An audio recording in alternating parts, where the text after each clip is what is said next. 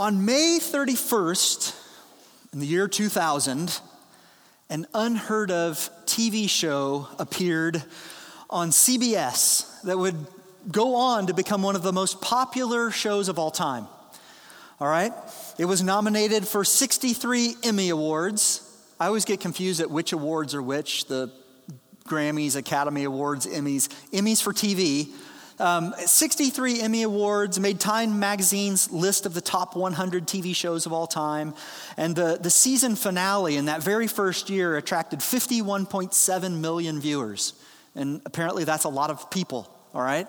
So it was this blockbuster hit. Now, part of the reason for this particular show's massive success is that it taps into some of the most basic instincts of human beings. Some of the greatest fears that human beings have surround survival. And that word may have triggered for you the show. It was the show Survivor. Okay, it's still going. It's on like season 43 or something like that right now. It's been going for a long time, 20 some odd years. Now, in that show, if you're not familiar with it, it's where contestants compete for food, for shelter, for fire, and for other physical needs. And they do this with these physical challenges and these mental challenges. And you're competing against these other players. The goal being to outlast all of the other opponents and gain the title of sole survivor and $1 million, okay? That's the goal, that's the plan. Now, the reason I bring this up is, as you'll see, hopefully it'll make sense here when we dig into Philippians. As we become aware of the world around us as we're growing up, even as children, as little kids, we start forming an understanding of what it takes to survive in this world. And as you get older, as you go through different kind of landmarks in your life, you start understanding a little bit more about how the world functions. From the time you're young, you start learning about responsibility and making your way in the world. You start understanding the importance of education and hard work. There's all these little things that continue to unfold as we grow. We learn to navigate the ups and downs that are just part of life, because that is part of life. We learn the importance of forging alliances with other humans. We begin to understand what it means to be part of a community. We figure out what we need to survive and what we need to thrive, and then we look for ways to meet those needs, right? That's just the human condition. It's who we are as people. In Western culture, which is what we're all a part of, we have chosen to exalt the individual over the community. In fact, the show even functions that way, because contestants start out as part of a tribe, and there's these tribes, these competing tribes, but eventually the goal is to betray and ditch your tribe for the individual as the game goes on. Because the goal of the game is you get down to the very last one. The last one standing is the sole survivor. All right? In real life, though, the idea that we're all alone in this world is kind of a scary thing. If you think you're the only one that values your life or cares for yourself or has a desire to make it through this world and you're all by yourself and you either make it or break it, that can be pretty scary for someone. That's how it is. That's why it's a bit scary when you leave your household for the first time, no matter what age that is, when you're out on your own trying to forge your own path. There's some fear involved in that. And what we also learn is if we weren't born into the right tribe with wealth and privilege and connection, you might have a great fear that you won't be able to survive in this world. I didn't start the way everybody else started, or some of those other people started. How am I going to make it?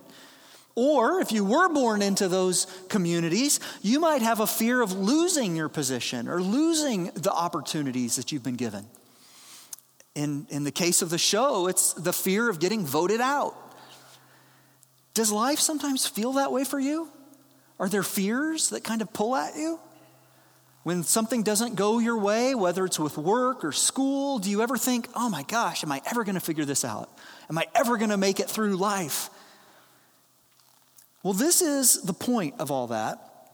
Many people in all walks of life struggle with fears that keep them from having a life that's full of peace and contentment. Peace and contentment. Those two words are going to be important for the passage that we look at here today. What does it take for us to be people that are full of peace in the way that we live, that are content with our lives? Jesus came and cast a different vision for life than one where you're the survivor trying to live, trying to make it, trying to figure out who's out to get you and how to make it through. This anxiety and worry and fear of, am I going to be able to survive? It's very different than what Jesus describes for us. And Paul, here in Philippians, continues to expound on Jesus' teaching. The good news of the gospel describes a life of peace and contentment, and as we'll see today, in any and every circumstance. It changes the game. All right, so let's begin here in reading our passage in Philippians 4. We're starting in verse 8. And here's what it says.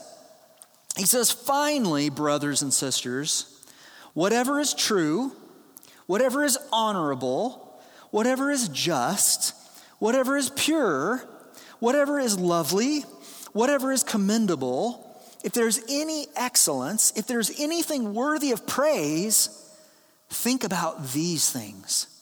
What you have learned and received and heard and seen in me, practice these things, and the God of peace will be with you." So Paul here starts with a list of things to think about. That's the first thing that he says is, I want you to think about these types of things. Now, the things on this list could be detached from God. He could just say, have a positive mindset. And anybody can do that. You don't have to be a Christian to do that. You can think about things that are true without being a Christian or honorable. We can detach those things from God, but that's not in Paul's mind at all. What he's describing here is he's describing everything in the context of a Christian's life, a life that is focused on the things of God. And these traits that he's describing are God traits when he says the things that are true, honorable, just, pure, lovely, commendable, excellent, and praiseworthy.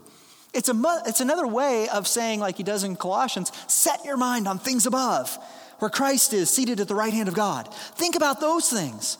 Make that be the thing that you're focused on and considering and thinking about. It's very different than the way that we tend to go, which is the opposite, right? We get stuck into the things of the earth. We get buried with the worries and the fears of this life. Last week, that's what we talked about, anxiety-inducing things, right? That's where our minds naturally want to go. And so what he's saying here is, no, as a Christian, you don't have to stay down here in the dark places. Instead, you can set your mind on these good things. Focus your minds there. And he says there, think about these things. And I want you to understand, that's not just like a bunch of religious talk. You come to church, you hear a sermon, you're like, well, yeah, of course the pastor's supposed to tell me, think about Jesus. Go home and go with God, and we throw out all these phrases and you're like, okay, I'll do the Christian thing. But what happens when you show up on Monday to work and everything breaks loose, right? And things melt down and people are angry and cussing at you and there's all this that you've got to deal with. What happens when that all takes over your world? But what he's saying here is, no, this is living a life that has God and the things of God at its center. Because that's what we're called to do as Christians. Our entire lives are to be centered on the Lord. And it's learning to live from that center rather than just occasionally calling on God for a consultation. I was trying to think of a way to describe this well, an illustration for this. I didn't come up with anything good, okay? So this is kind of a lame illustration. Pardon the lame illustration, but I think it describes it, okay? What I was thinking about is almost picture your life as a car, all right? We're at least familiar with this. It's simple. And Jesus talked about seeds, and they all were farmers. They planted. So I'll just talk about a car. Most of you all got here today in a car of some sort. A vehicle. Now, in order for this chunk of metal with 4 tires to move, you have to have some sort of power source. You have to have an engine, or in some cases, if you've got an electric car, it's a battery, right? There's some power source that keeps this thing moving. Without it, you don't go anywhere. you're going to sit in the driveway. You're not going to be able to move. You're not going to be able to do what you're designed to do as a car if the engine is busted. All right? This is the sort of thing that he's talking about when he says, I want you to think about these things. He doesn't say, hey, when you show up at church, you guys can all smile and you can talk about Jesus and you can pray and you can say, think about all the lovely things, excellent things, commendable things. And then you go on and you live your life, and then every Sunday you come back and then you smile again and everything's, ooh. That's not what he's talking about. He says this has got to be the power source of your life. This has got to be the thing that drives you. This has got to be the thing that moves you.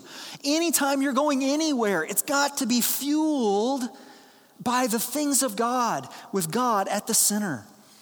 And so the question for us to ask ourselves immediately when we look at this is, do I live this way?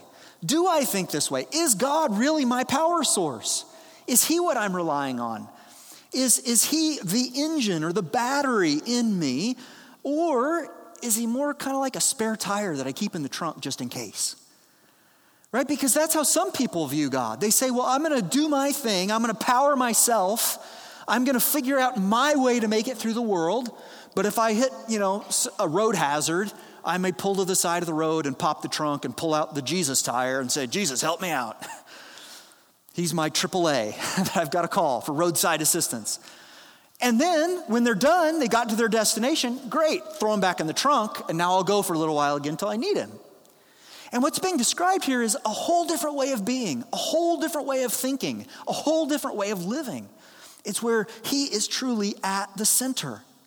And you guys hopefully know this. One of my primary goals as a pastor, is I want to help you guys grow spiritually. I want you to move forward, go somewhere in your spiritual lives.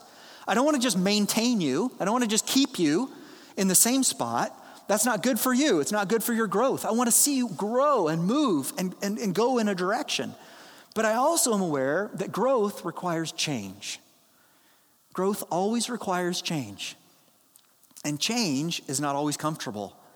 But remember, if uncomfortable change results in spiritual health and growth, then it's worth it. So here's the first question before we even get farther into this message for you guys today. Where is your head? What do you think about?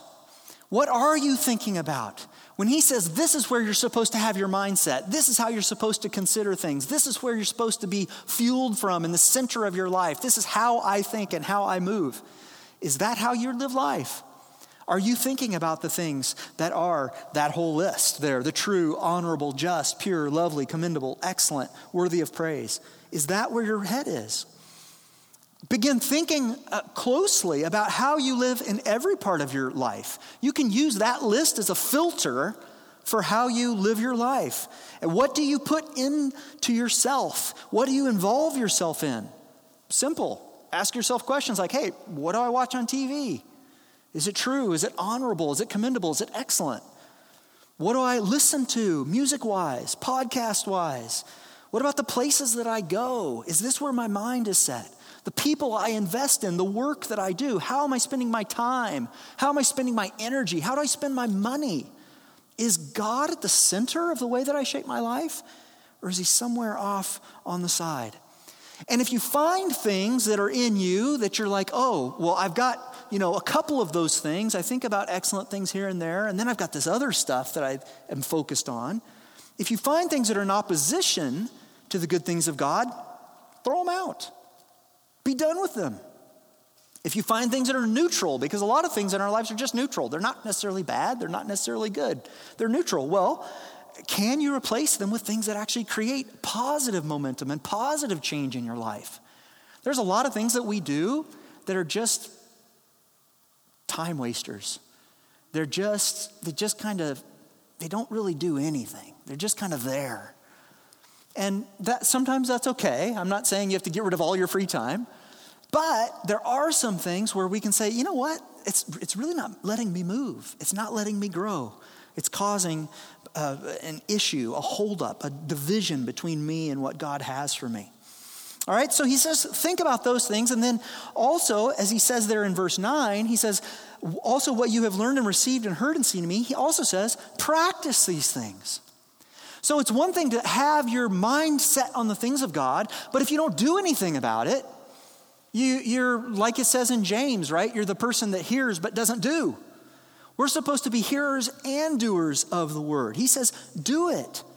And what he describes here is, you have to understand, Jesus was the ultimate center for Paul in his life. And he lived life that way, and it resulted in a life of peace. That's why he could confidently say right there in verse 9, if you live this way, the God of peace will be with you. This ties back into last week where we were talking about that anxiety that gets a lot of us. Talking about those fears that come into our lives. What the description here is, look, if this is where your heart is, if this is where your mind is, if this is how you're living, the God of peace will be with you. Peace is available to every believer, but sometimes we have to discard the things that get in the way of that. All right, then he goes on here in verses 10 to 13, and he says this. He says, I rejoiced in the Lord greatly that now at length you have revived your concern for me. You were indeed concerned for me, but you had no opportunity.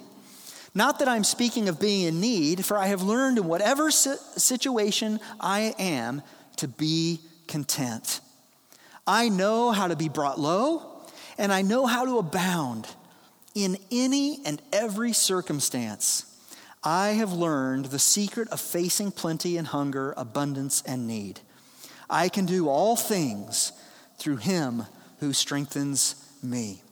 Now, understand this about the history of all this. After Paul planted the church in Philippi, he continued to travel and to evangelize and establish churches.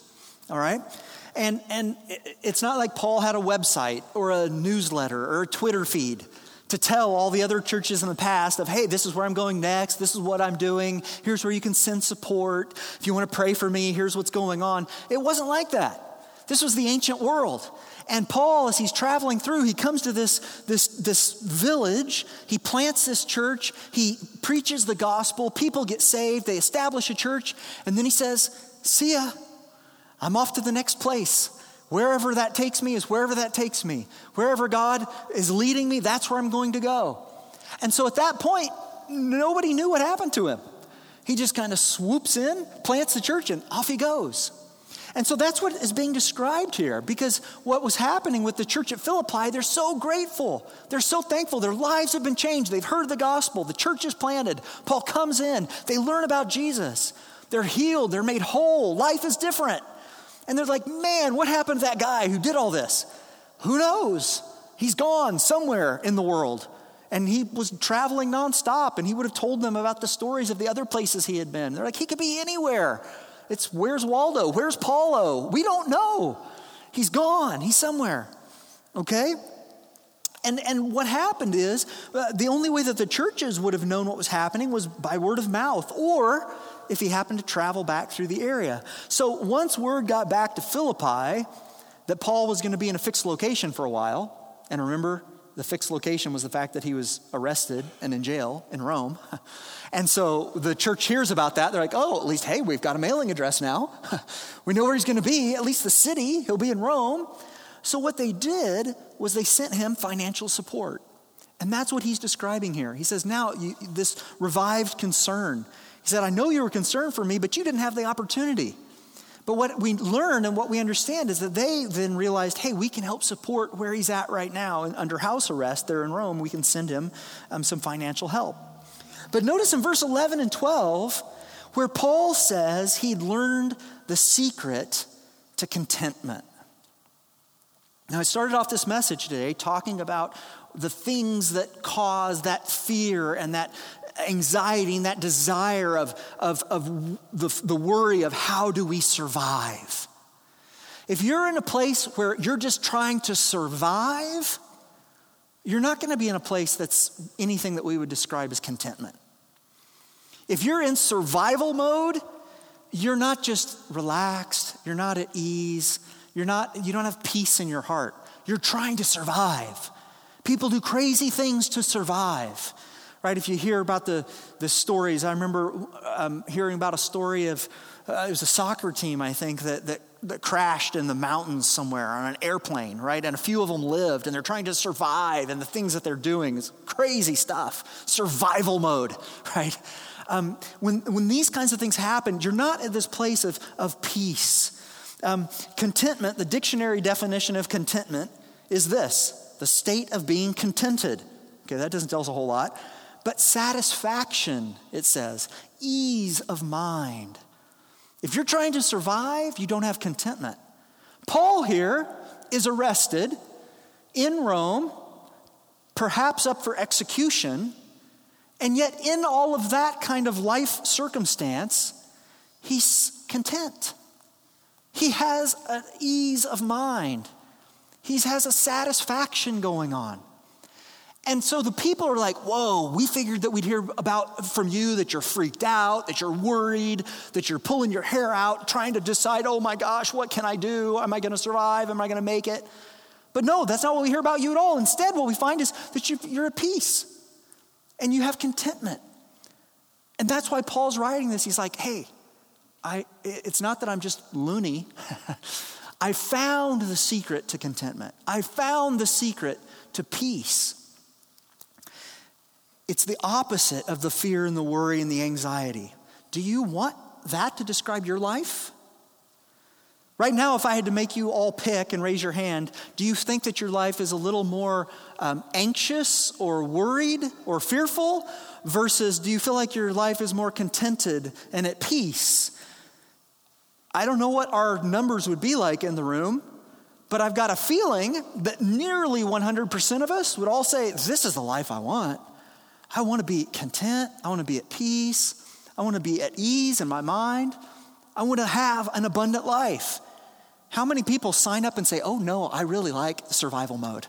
I love to be anxious. I like to wake up in the middle of the night freaked out and worried about what's happening tomorrow. No, nobody wants that. That's not how we want to live.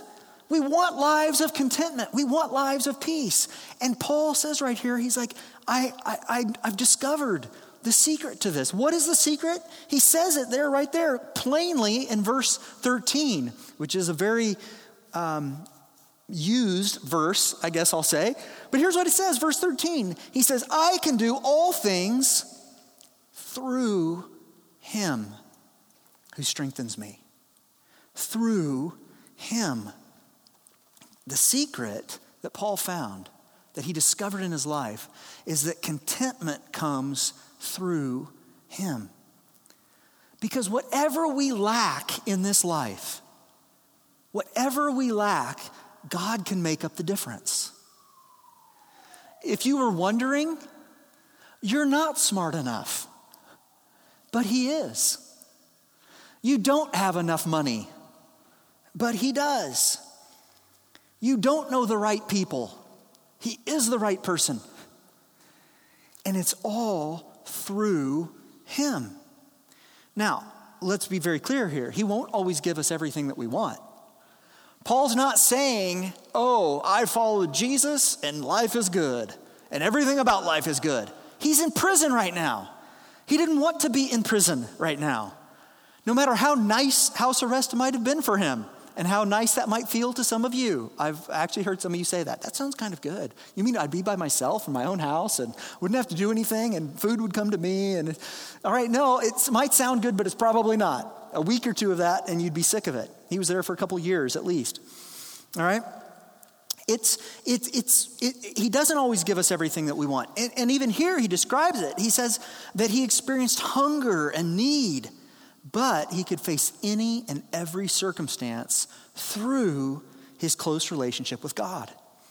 Now, I do know that this verse is used out of context all the time for weightlifting and distance running, and I can do all things through Christ who strengthens me. It's on the t-shirts of God's gym or whatever, you know. That's all fine, that's good. But the foundational concept is that God will carry us through. That's what's happening here. That's what he's describing. He says, I can get through these things because God is going to carry me through, not that he makes me independent through him. It's not that God gives me this strength so I don't need him. It's not that God will set me up in such a way that I can, keep Jesus in the trunk. That's not what it's describing. What he says is, I can do things through Christ. Christ at the center of my life. That's where this contentment comes. That's where the ability to do what he's calling us to do happens.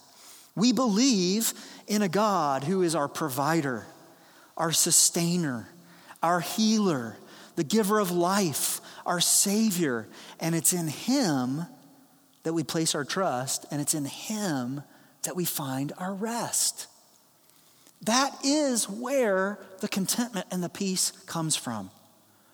And guys, without him, what I found in my life is you may find little bits of peace and safety in your life.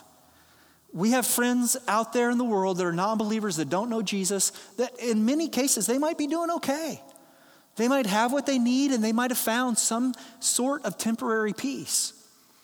But as life goes on, everybody goes through the rough places. Everybody deals with the struggle.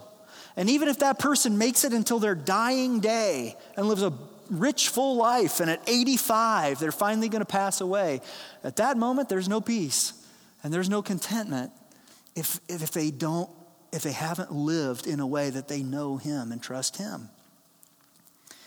Oftentimes, the way that God takes care of us is through other people. And that's the other thing that Paul now is going to go on to here. He says, yes, it is through Christ, but sometimes he uses others in that. It's through our tribe. Let's read the verses 14 to 16. He says, yet it was kind of you to share my trouble. And he's referring now again to this gift that they had sent him. He says, and you Philippians yourselves know that in the beginning of the gospel, when I left Macedonia, no church entered into partnership with me in giving and receiving, except you only. Even in Thessalonica, you sent me help for my needs once and again. You see, after Paul established the church at Philippi, that's as we looked a couple times at the map as we've been studying through Philippians, Philippi today is in modern Greece, all right? But back in ancient times, in the time of Paul, that region was known as Macedonia. There's a country today called North Macedonia, but this section is actually now modern Greece, all right, where Philippi is.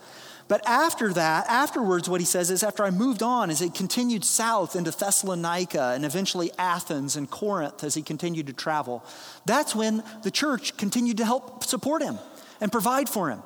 While they could still track him down, Thessalonica isn't that far away, just a little bit to the south, and he had told them after he left Philippi, I'm headed to Thessalonica next. So they're like, oh, cool, we can support that. It's not too far from our border. But once he continued to go, they eventually lost track of him. And that's what he's describing.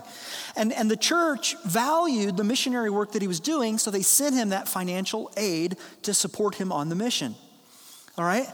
And he goes on, and he says there in verse 17, he says, not that I seek the gift, but I seek the fruit that increases to your credit.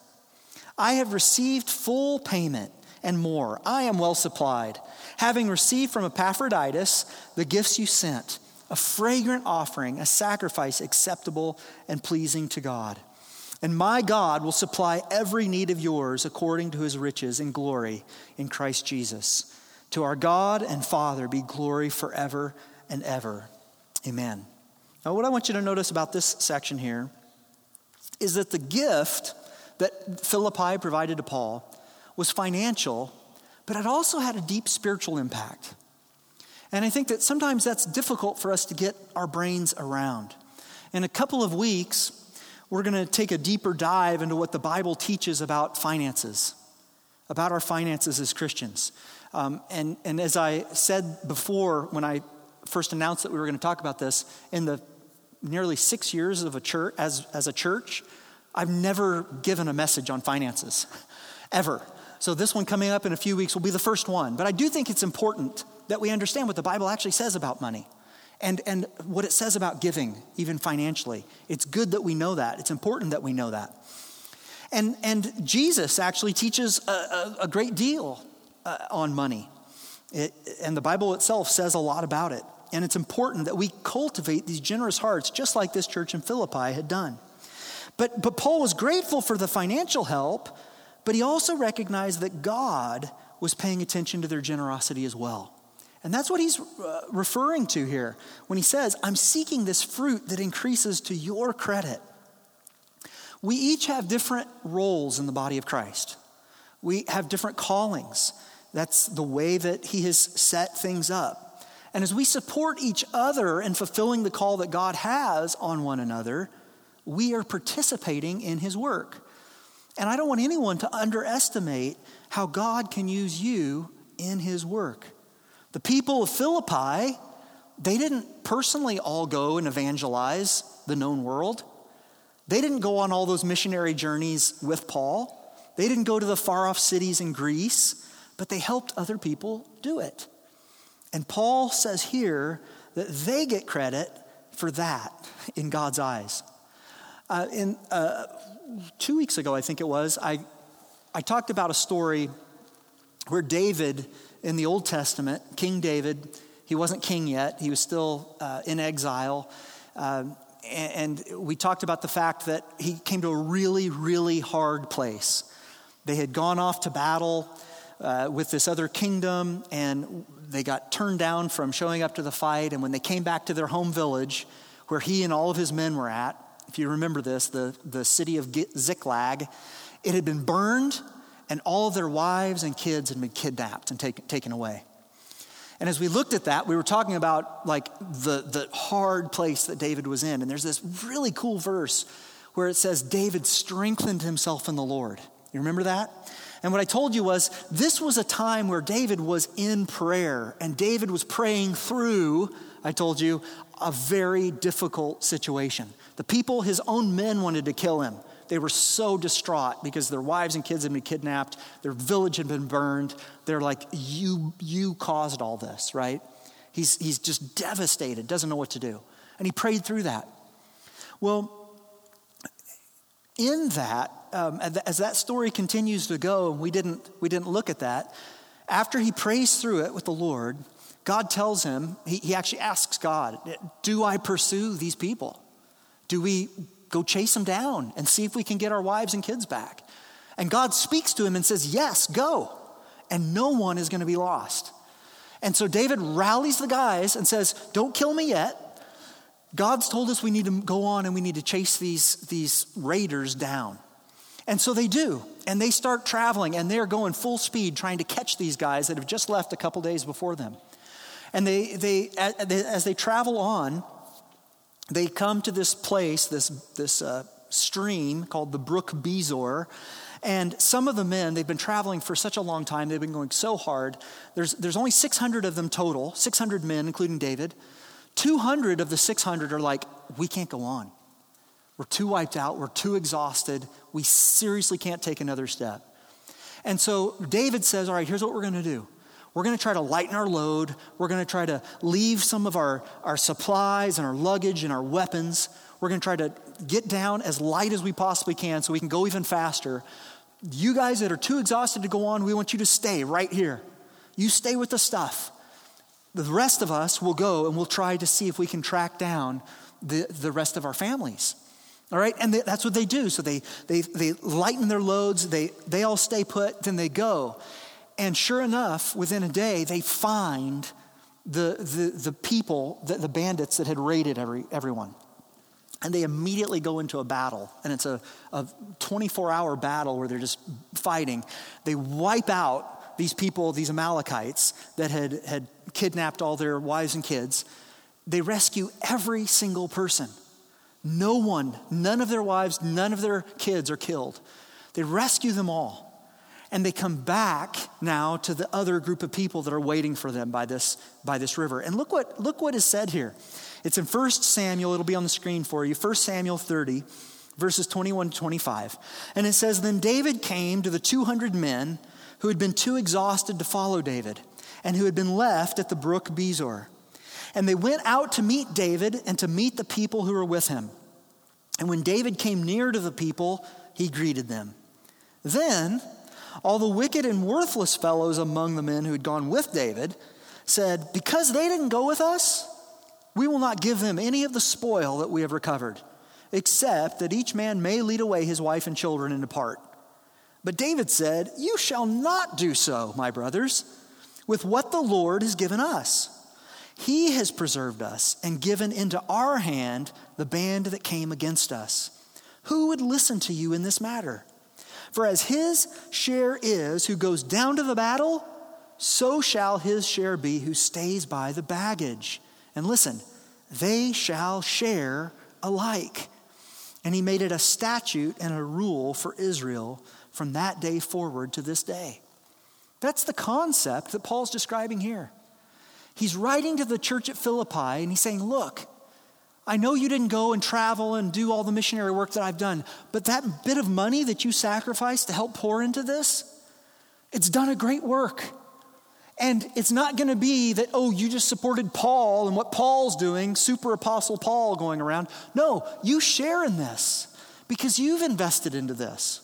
And it's not always money. It's other things that we can invest in. We can pour out right now. We've got people that are investing into our kids in kids ministry over there. And they're pouring out their time and their energy to help do the work of the gospel. They're preaching and teaching and caring for others. They're loving people in need. There's lots of ways that this can happen, but we're all in this together. Do you understand that? Do you see that? That's the way it is. Now, side note, we must be careful that we are doing what God specifically calls us to do. All right? Now, because here's what happens. Sometimes we say, oh, that's really good. This works great. What I can do then is I can pick the thing that I like to do the most or the easiest for me to do, and as long as I do my little part, I get all of the reward. I can just do whatever it is that I feel like that's easiest. Hey, I can write a check. Are you kidding? I got a few extra $100 here or there. I can do this. That's no problem. And you're telling me I'm totally good with God, and God's going to say, oh, awesome. You gave more than your neighbor down the street, so therefore, no, we have to be careful what God's calling us to do. We can't just send money if he's calling us to go. And on the flip side of that, we can't just go if he's calling us to give. We have to each do our part. And that's the part that makes it tricky, because what that requires is you constantly have to be talking to God and saying, Lord, what are you calling me to do now? What are you calling me to do next? This is what I've done in the past, but what about now? Are you calling me now in this stage of my life to give in this way? Are you calling me in this stage of my life to exercise these gifts or offer these skills that I've developed over time? What are you calling me to do right now? If you want to obey God, you have to learn to hear his voice. In 2 weeks, we're going to hear from Rudy Aguilar, a pastor from our church who serves in Rosarito, Mexico, just across the border down here. And I think that it's a modern example of a very similar relationship. The way that Philippi helped support Paul, this is similar to one of the ways that we help with Rudy and the work that Rudy is doing there. Many of you have supported Rudy in his ministry directly. Many of you have been down there to the building that he's built down there. Many of you have given money or donations toward it. As a church, we support the work that is there as well. And Rudy and his family, they're a part of our church family. They're not here on Sundays because they're there, but they're still part of our church family. They're the extended family, so to speak. They're called to a place, in this case, that has far less material resources than we do up here. And so that's one of the ways that we can help give to the work that's happening down there. And we, on this side, we get to enjoy that. You'll get to heaven one day and God will say, wow, I loved what you helped with in Mexico. And you're like, Mexico? I've never been to Mexico. Like, yeah, you did. You helped support the ministry that was happening there by the things you gave, by the ways that you served in prayer, That's the way it works. And it is, as he says there in this passage, it's a fragrant offering, a sacrifice acceptable and pleasing to God. All right, so now the last verses as we finish Philippians here today. Finally, he says this. He says, verse 21, he says, greet every saint in Christ Jesus. The brothers who are with me greet you. All the saints greet you, especially those of Caesar's household there in Rome.